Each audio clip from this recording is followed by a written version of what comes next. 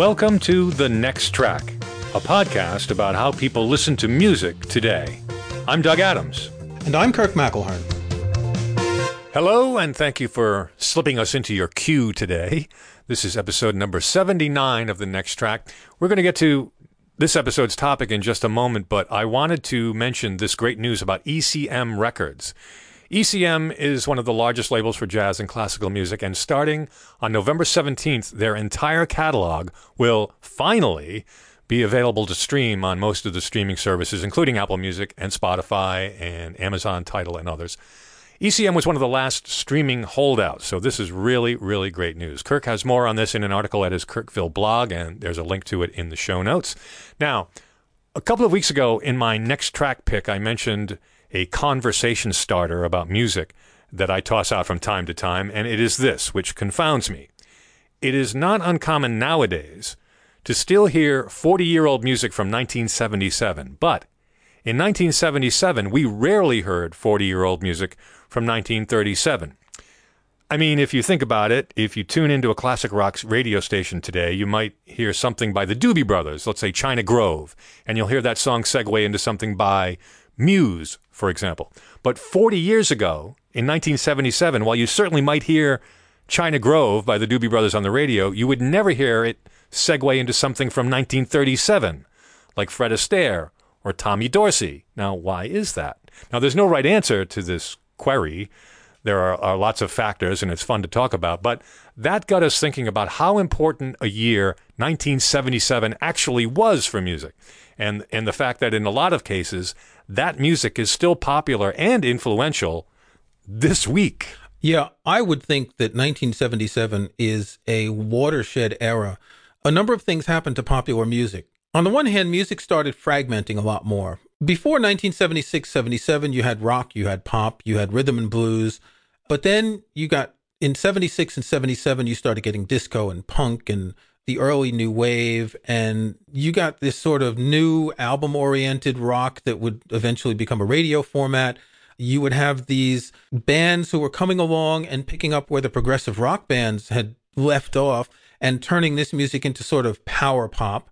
And 1977 also has a remarkable number of debut albums from extremely influential bands, hugely influential albums on their own, and albums by artists who had been working for a while but had huge successes that made their careers in that year. Let me just start with two. The Eagles' Hotel California, which is arguably one of their best albums. It's not their best-selling album. It's the Eagles' Greatest Hits Volume 2, I think, that was out in 75 or 76, but Hotel California is the quintessential Eagles album. And the second one is Billy Joel's album, The Stranger. Billy Joel had been doing well. He was touring, he was selling records, but they didn't get up into the top 10, and The Stranger just put him up into the stratosphere. Yeah, those are two perfect examples of the sort of mainstream rock from 1977 that's still with us. But here's how wacky 1977 was. It was the same year that Nevermind the Bollocks, Here's the Sex Pistols was released. That album changed my life. I mean, I still go back and listen to it a lot, and it's very influential today. But as different as the Eagles and the Sex Pistols were, both albums still resonate and have influence today. And the first Clash album came out in April 1977, though we didn't get it in the States right away. We got their second album, Give 'Em Enough Rope, in 1978. Then there was a U.S. release of the first Clash album with different tracks on it from the UK version. But all of this punk music that was happening in the UK, which obviously, changed a lot of the way popular music was heading, all started in 76 and 77. A lot of them started performing in 76.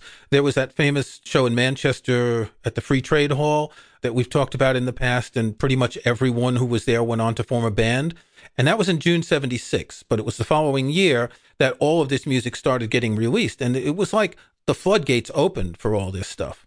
Go a little bit softer, and you've got Elvis Costello's first album that year, too. That's really amazing. In fact, the thing I think is very interesting is the same week that Saturday Night Fever was released was the same week that Elvis Costello appeared on Saturday Night Live and did his infamous version of Radio. And when you think of those two things happening at the same week, it just gives you an idea of how broad a spectrum of music was popular at the time. Yeah, that's a good point. There were these constant juxtapositions And I think even back then, we were listening to a lot of these different bands.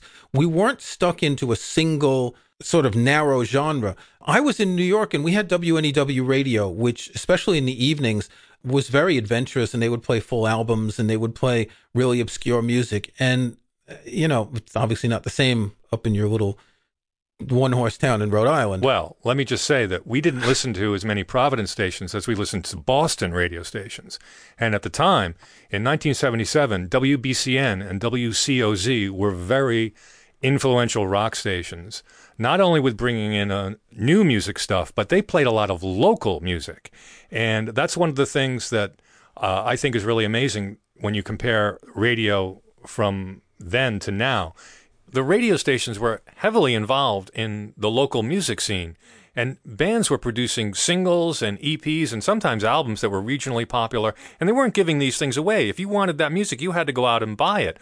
Radio stations were also playing a lot of regional and local music on the air. For instance, the Cars were a local Boston band that local Boston radio stations played. That was their jumping off point.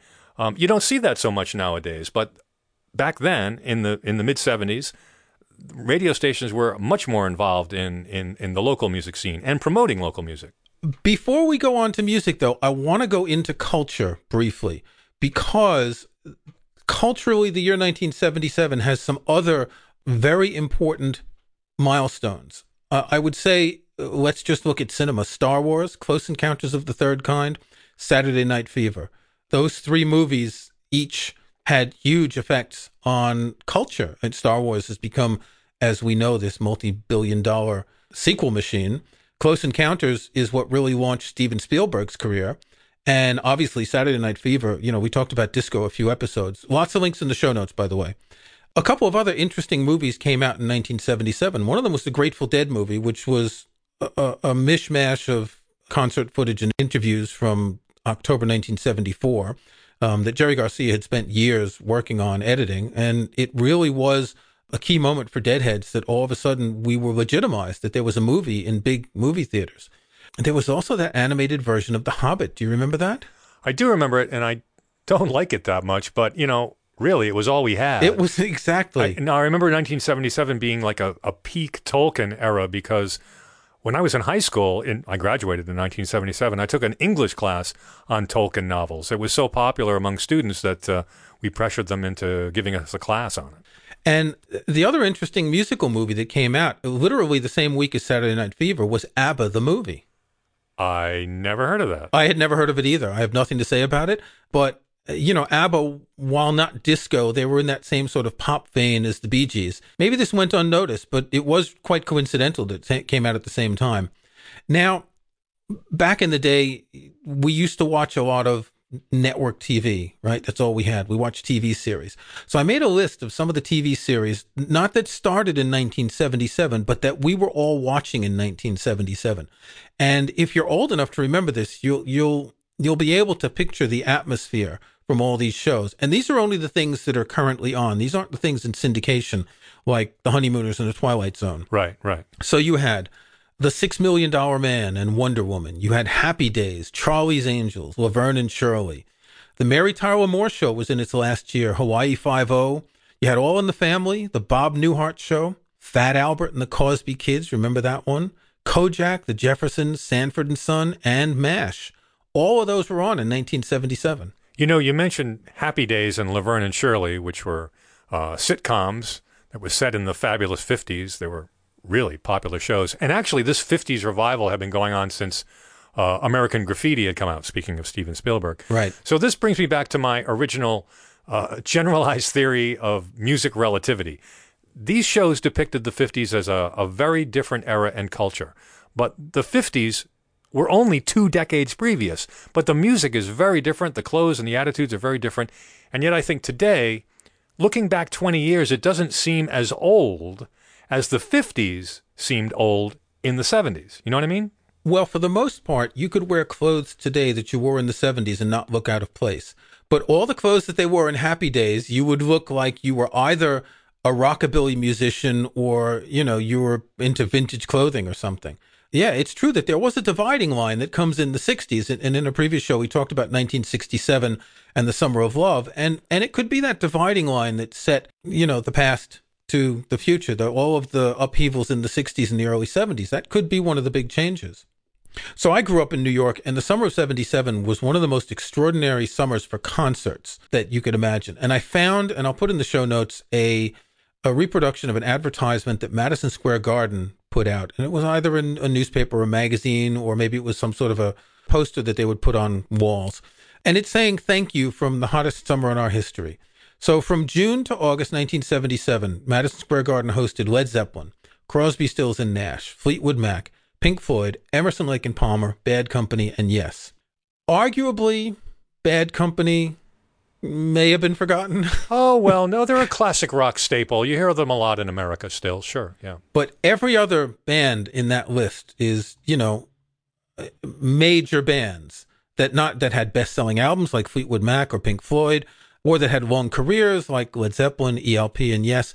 But also at Madison Square Garden that year, just to pile on a little bit, and not in the summer, the Eagles, Kiss, Queen, Jethro Tull, Chicago, Rod Stewart, Peter Frampton, Donovan, a little bit wary about that, Boston, Jimmy Buffett, Genesis, and ELO. Interestingly, Jeff Lynne's ELO just announced a 35-stop North American tour just this past week. So ELO, still popular. In addition to all the great concerts at Madison Square Garden, the Palladium, and other venues, there was a huge concert that took place on September the 3rd at Englishtown.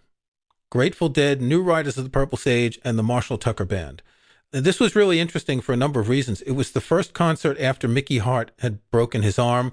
He drove his Porsche off a hill in California someplace, broke his arm. It was only saved from death by a tree branch that kept the car from going down a valley. So this was really the first concert when they came back. And there were more than 130,000 people or something. Really? I remember the preparation up to this concert. I really didn't want to go because I've never been a fan of those big outdoor concerts. And it was an incredibly hot day. In fact, that whole summer had been very hot. And I'll try and find some pictures to link to in the show notes. They took shipping containers and they piled up around the area where all the spectators were. So you couldn't get out. You couldn't climb out. And it was deathly hot. And apparently, I think they were spraying water on the people because it was so hot. Yet the Dead played an extraordinary concert. It's available as one of the Dick's Picks releases, and I'll link to it in the show notes. I think it's on Apple Music even. But I didn't know that the day before there was another huge concert in New York. Did you know about this? Which one? One of the biggest concerts in Central Park, the Beach Boys.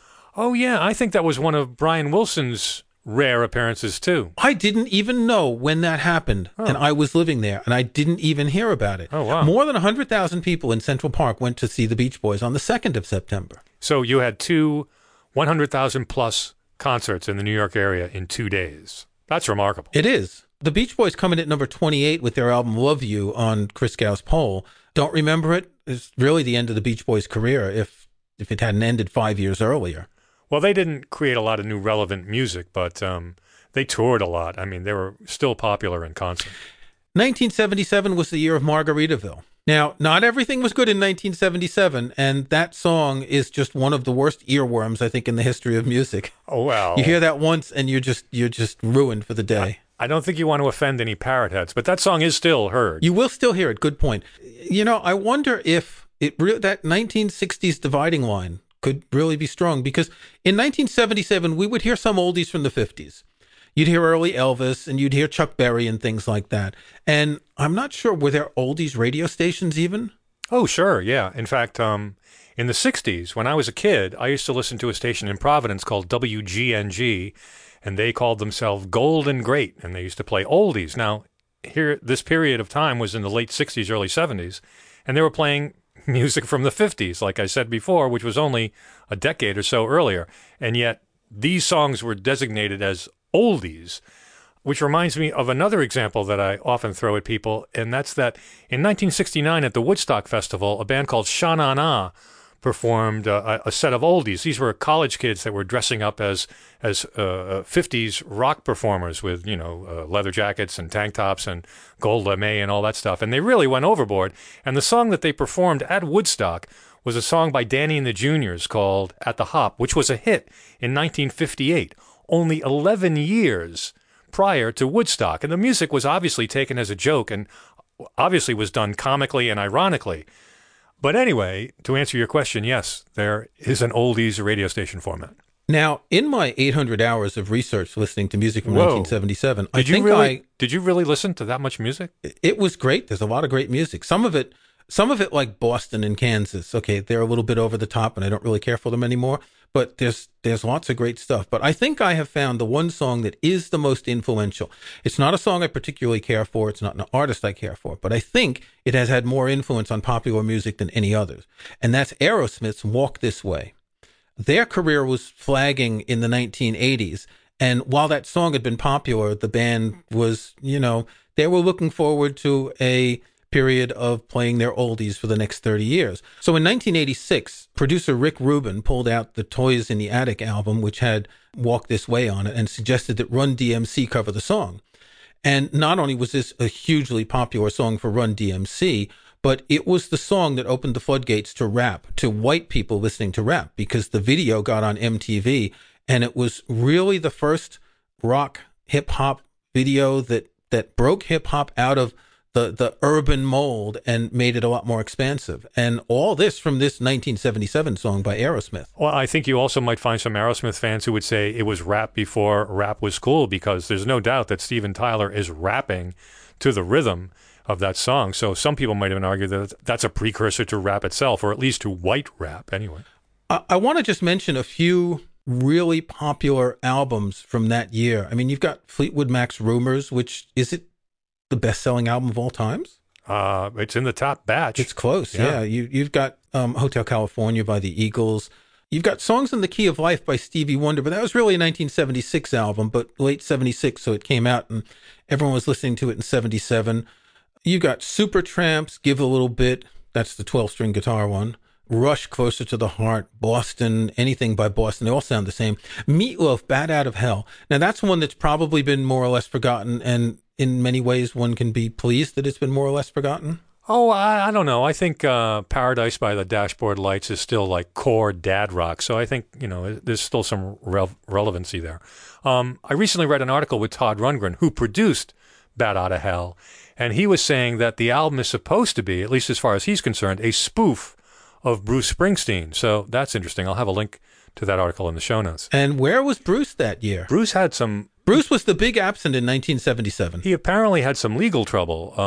I'm not exactly sure on the specifics, but wasn't he tied up from recording because he had someone was preventing him from recording, but he was out of the picture for like 2 or 3 years, wasn't he?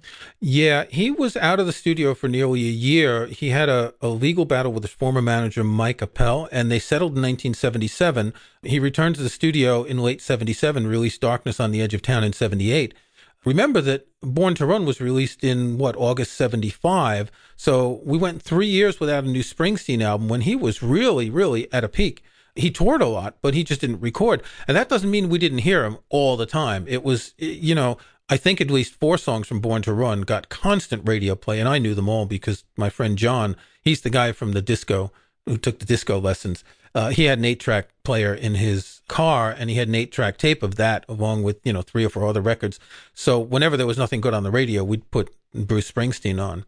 But that sort of rock was kind of fading at the time. It wasn't the most popular in 77 because you had the disco, you had the punk, and you had this sort of late progressive rock.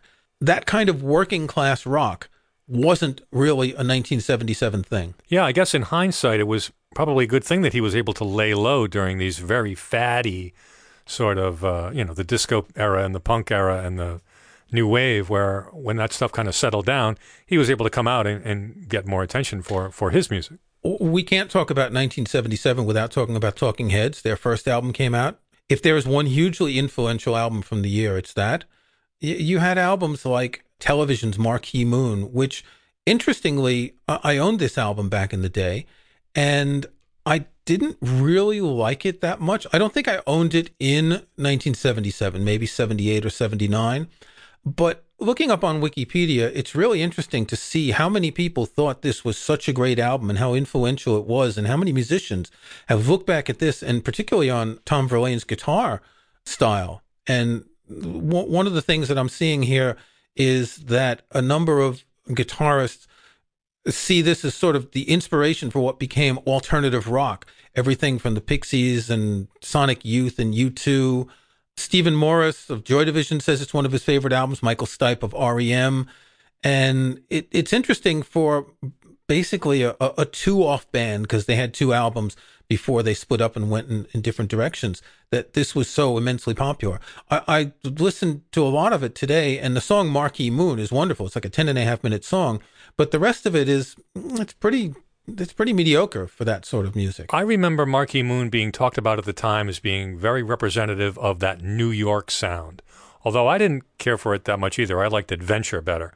But you would hear Marquee Moon occasionally at, overnight on radio stations and stuff like that. I don't remember it being very impactful with audiences as much as it was with critics. So Robert Christgau, the American rock critic, on his website, he has a number of the Village Voice's Paz and Jop critics polls. That's Paz and Jop, yes.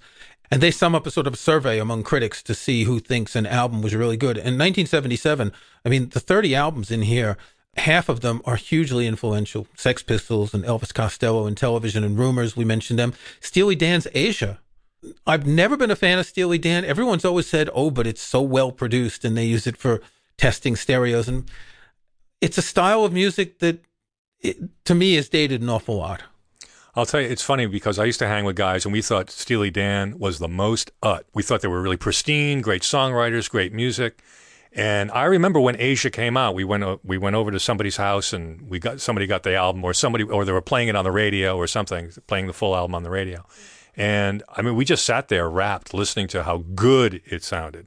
And I think we appreciated the sound more than the actual songs, because it was really well-produced record. A lot of people still cite Asia as like you say, just a great sounding record. Moving on, we have the Ramones, Rocket to Russia. Never a Ramones fan. I never was. They didn't have the musicality of the Clash. They didn't have the anger of the Sex Pistols. It always seemed to me like throwaway music.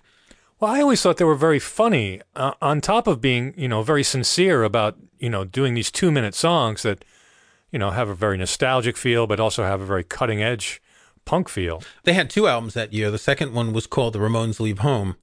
Peter Gabriel's first solo album came out in 1977. David Bowie was pretty busy. He was actually involved with 4 albums that year. 2 of his own albums that he recorded with Brian Eno, Low and then Heroes. And frankly, to me, Heroes is not only one of the best songs of 1977, if not the best, but it's one of the best songs of music ever.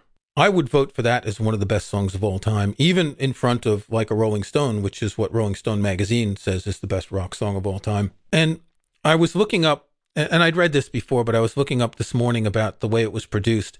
And what's really fascinating is, if you're familiar with the song, that Bowie starts out with this sort of cigarette and bourbon voice, and he's singing very fluidly, and then he starts yelling, and it grows in intensity. And this was a fascinating technique that Tony Visconti had figured out.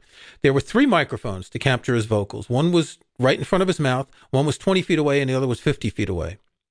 And as the song went on, he would mute one microphone and shift to the next one. Bowie was obviously listening to himself in headphones, so he had to yell louder to be heard. And that gives that song a presence.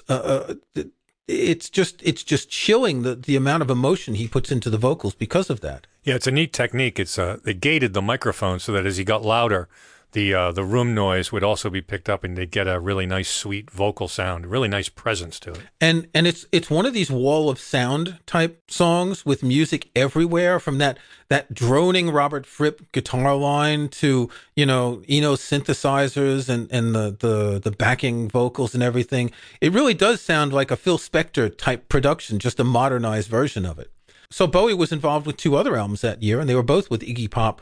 The first was The Idiot, and the second was Lust for Life. It's hard to overestimate how influential those 2 albums were, in particular the first one, because Bowie co-wrote or wrote some of the songs, Sister Midnight, China Girl, Night Clubbing. But those 2 albums brought Iggy Pop back after he had a heroin addiction, and he'd been out of music for a while. Yeah, and almost to drive home the point that he was clean, the album cover of Lust for Life features this matinee idol pop idol Iggy Pop on the cover, which is, well, for him, very unconventional. Well, especially if you listen to the music. And on Lust for Life, Iggy Pop wrote all the lyrics, and Bowie wrote the music for 7 of them, and Pop wrote the music for 16. The two powerful albums. I don't think Iggy Pop has done anything as good since those two. Arguably. So a couple of other of the most respected albums of 77 include Neil Young's American Stars and Bars. The Beach Boys came out with Love You, which I don't remember. And so the number 30 on the 1977 Paz and Jop Critics poll is, to me, another one of the most hugely influential records of the century, and it's Kraftwerk's Trans-Europe Express. Oh, yeah. We've talked about them before. That album had a tremendous... That's the Never Mind the Bollocks for the DIY crowd. I mean, it influenced so much music from not only... electronic music in general, but also pop music and post-punk music and dance music, disco. As we mentioned a couple of episodes ago when we talked about disco music, we had those wonderful songs by Giorgio Moroder with Donna Summer singing. And I think you put those together with Kraftwerk, and you've set the stage now for all of that early 1980s synth, electronic, pop music, and everything that has flowed from there. This has been fascinating to look back at some of this music, in part because I remember a lot of it myself, but in part because there really is a lot of music. Well, we covered quite a bit, but we didn't really cover a lot. I mean, all you have to do is look at any list of albums released in 1977, and if you don't recognize 50% of it, then maybe you haven't been paying attention anyway. But it sure seems like 77 was the apex of a remarkable period of record releases that still is listenable and influential today. All right, it is time to present our next tracks. Kirk, what are you going to be listening to? So for my next track, I want to pick an album that was released in 1977 and that was also recorded live in part at a concert I attended in 1977. It's Encore by Tangerine Dream. It was a 2-album set with 4 tracks, one on each side. It was released in October of 77. It was recorded in the spring. I saw their concert at Avery Fisher Hall, which is part of Lincoln Center. It's a classical venue, essentially. And it was a wonderful show. They had this Laserium light show. Laserium was a thing that did these light shows in the New York Planetarium. We would go sometimes on the weekend and have some recreational stimulants and sit back in the planetarium chairs and listen to Pink Floyd music and watch these laser light shows. Tangerine Dream was hugely influential because they played this sort of instrumental electronic music, and they had sequencers and mellotrons. This music is at the root of a lot of contemporary electronic music today. Some of it is dance music and some of it's, more ambient. According to Wikipedia, they have 156 albums, so I'm not going to listen to too many of them. I'll listen to Encore and a few of the other ones from the mid-'70s that I liked a lot. So Tangerine Dream and Encore. What about you, Doug? You're going to have to pick something from 1977. I know, and it's not easy because during my radio career, I've had to play a lot of music from 1977 over and over again. And so much so that I'm just burnt on a lot of it. I mean, for instance, I will never listen to Fleetwood Mac's Rumors all the way through again, ever. But an album I do want to check out again is Eric Clapton's Slow Hand. That has about 5 radio songs on it. Cocaine, Wonderful Tonight, Lay Down Sally, The Core, Mean Old Frisco, I guess to a degree. I had this album when it first came out. In fact, a lot of my friends did too, but I don't remember the non-radio songs on it. So I really do want to give it a listen. The other funny thing about this album is I definitely remember thinking that this was an album, it was produced by Glyn Johns for Eric Clapton. It was an album that had songs on it that seemed to cater to lots of different kinds of radio listeners. For instance, there's Cocaine, which had already been a fairly well-known rock hit by J.J. Cale, and then Clapton just kind of electrified it a little bit. Wonderful Tonight was produced for, like easy listening, MOR at the time, for that kind of release. There's also some southern sounding music on there for country music listeners. So it didn't seem to me like a very cohesive record at the time. And that's when I started recognizing that, oh, gee, maybe records are being made that way on purpose. And it's also about the time that people started thinking of Eric Clapton as selling out. And later, when he did the Michelob commercials, they really thought he had sold out. But The first inklings of the sellout were with this album, I think. But he had had a lot of hits since 1975. I Shot the Sheriff was out. EC was here. His live album is really good. And then you have Slow Hand, which I think is a great record. The Core is one of my favorite songs. So I'm going to give it another listen all the way through. Eric Clapton, Slow Hand is my next track. This has been The Next Track, a podcast about how people listen to music today. You can find show notes and links to some of the things we talked about in this and other episodes at thenexttrack.com. There's also a contact form there you can use to send us comments. If you like the show, we hope you'll subscribe in iTunes or your favorite podcast app. And please think about giving us a review or rating. We'd appreciate that. I'm Doug Adams, and for Kirk McElhearn, thanks for listening. We'll talk to you next time.